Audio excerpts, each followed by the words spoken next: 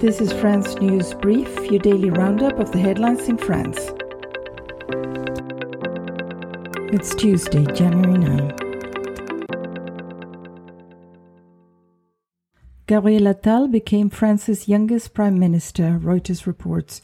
34-year-old Attal, a close Macron ally who was government spokesperson during the COVID pandemic, will replace outgoing Prime Minister Elisabeth Borne.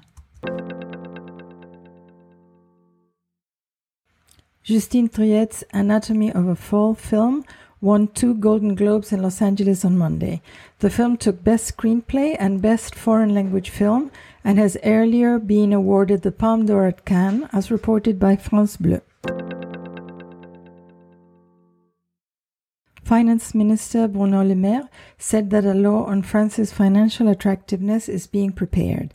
Le Maire said that the legislation will be presented to Parliament in the spring, as reported by Le Figaro. Le Maire also said that France has become the most attractive nation for investment in Europe and managed to take full advantage of Brexit and attract the world's leading financial institutions to Paris. Since Monday, TER train traffic has been severely disrupted in the Provence-Alpes-Côte d'Azur region due to a local strike, Le Figaro reports.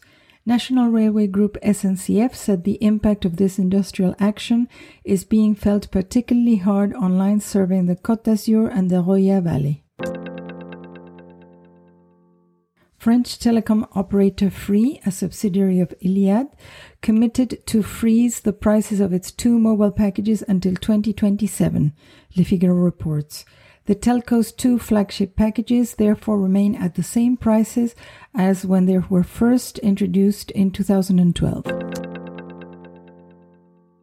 French power sector unions are planning a strike over pay from January 14th amid a cold spell in the country, as reported by Reuters, citing a representative of the Energy and Mining Union. Thank you for listening to France News Brief. Join us every weekday for a quick daily roundup of the latest news in France. Stay informed.